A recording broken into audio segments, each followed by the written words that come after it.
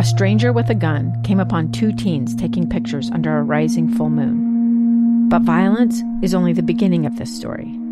Sometimes I thought, there are no miracles. Yeah, there are, and this is a big one. I'm Amy Donaldson, and I've spent my career talking about how lives are undone by violence.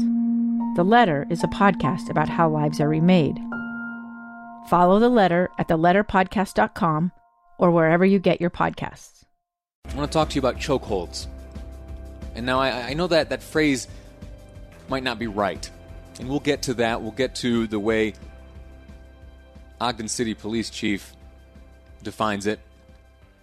But it is essentially the root of much of the ire being leveled against police right now. It's one of the things that those protesting in the street would like to see happen, a ban on the practice of chokeholds or anything similar. Taking a step backwards for a moment, we have been following the president's movements on this issue. It was earlier this week expected that yesterday we would get our hands on a list of legislative actions which the president could support with regard to law enforcement. Speculatively contained within that list was something relating to chokeholds, also civilian oversight boards, and something the president mentioned, a database of sorts where those in law enforcement who demonstrated a tendency to operate outside of protocol, that would contribute to a database and that jurisdictions around the country could know of the bad actors, essentially creating just a better system of records to make sure that those men and women who might find themselves acting as law enforcement officers but doing so outside of accepted practices, those excessive force types, that they would be easily identified from one jurisdiction to the next.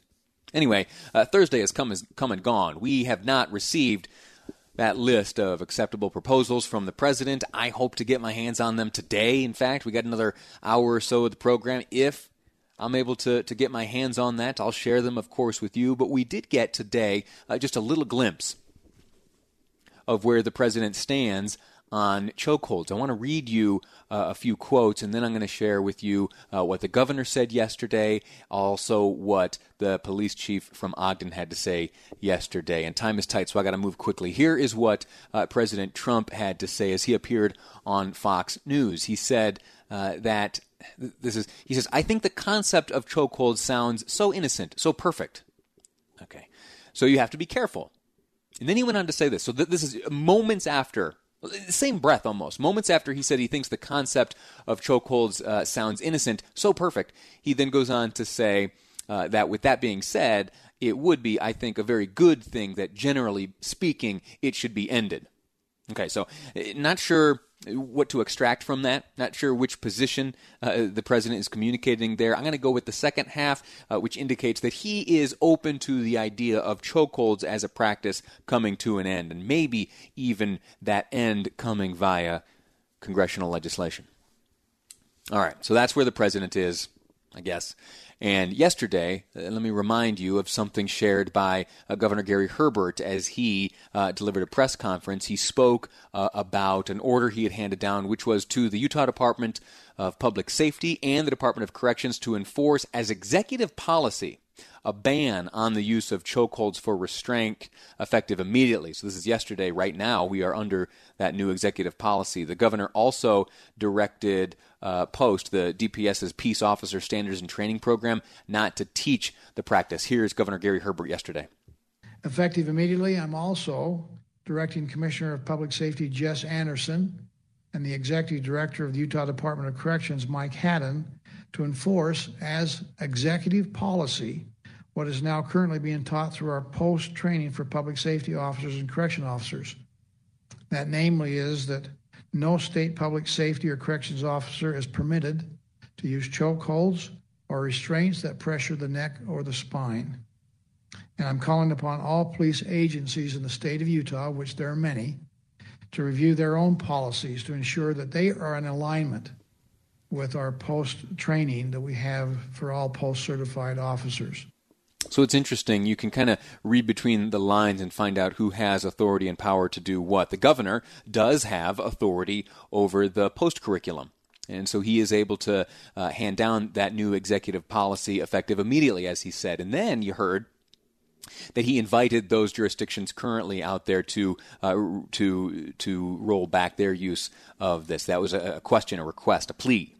And so while the governor is able to impact the training of incoming and new officers, those who are currently assigned to departments and offices around the state, it's up to each of them to make their own decisions. Now, specifically, Ogden. Yesterday, Jeff Kaplan talked to Ogden Police Chief Randy Watt about changing force guidelines by police, and he gave some interesting insight to the problem from the policy's point of view, primarily that the use of force is only used as a last resort, and that it is used instead of a gun. Here is Chief Watt.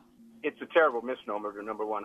I've been in law enforcement for 40 years. I've been a trainer in these techniques. I'm an expert in use of force. I give testimony in court about use of force. And no department I know of uses a chokehold. Chokeholds are a direct block to the trachea, and they block the airway.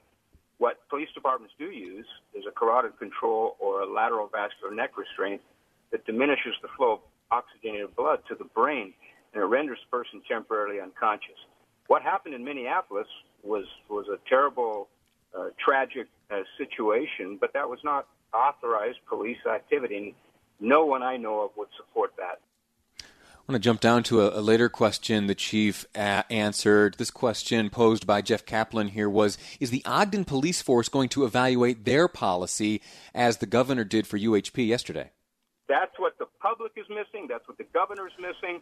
That's what a lot of these folks who are jumping on this bandwagon, they're great people. They have great intentions, but they don't understand. They misunderstand the dynamics of where these levels of force fit in terms of a spectrum of force. This is an all-out fight that an officer is in, and that's the only place we authorize those, and it's in order to prevent having to shoot the individual. Before someone uses a lateral vascular neck restraint, they will almost always have tried lesser measures that haven't worked. So that's what the chief said the public is missing on this front. And now his answer to the question whether or not the Ogden police force is going to evaluate their policy as the governor did for UHP yesterday. All right, we're having some difficulties in the booth. Apologies for that. Essentially, what the chief characterized was a meeting which was held yesterday with himself, members of the Black Lives Matter movement, NAACP, and the ACLU, also university heads regarding the temporary suspension of this, what he described as or what he defined as a chokehold. And the result was that they agreed and understood that to dial back the use of this tactic, it may result in officers having to shoot more people. This is a debate which will likely continue in the public sphere as well as in meetings between these various interested parties, certainly to include law enforcement chiefs and sheriffs and the like. And we'll continue to follow it here on these airwaves. Quick break. When we return, I'm going to talk about something else the governor mentioned yesterday, and it was the Martin Luther King Jr. Commission. He assembled an emergency meeting of that commission. We're going to walk through what was discussed, and later on we're going to speak to one of those commissioners here on Live Mike. I'm Lee Lonsberry, and this is KSL News Radio.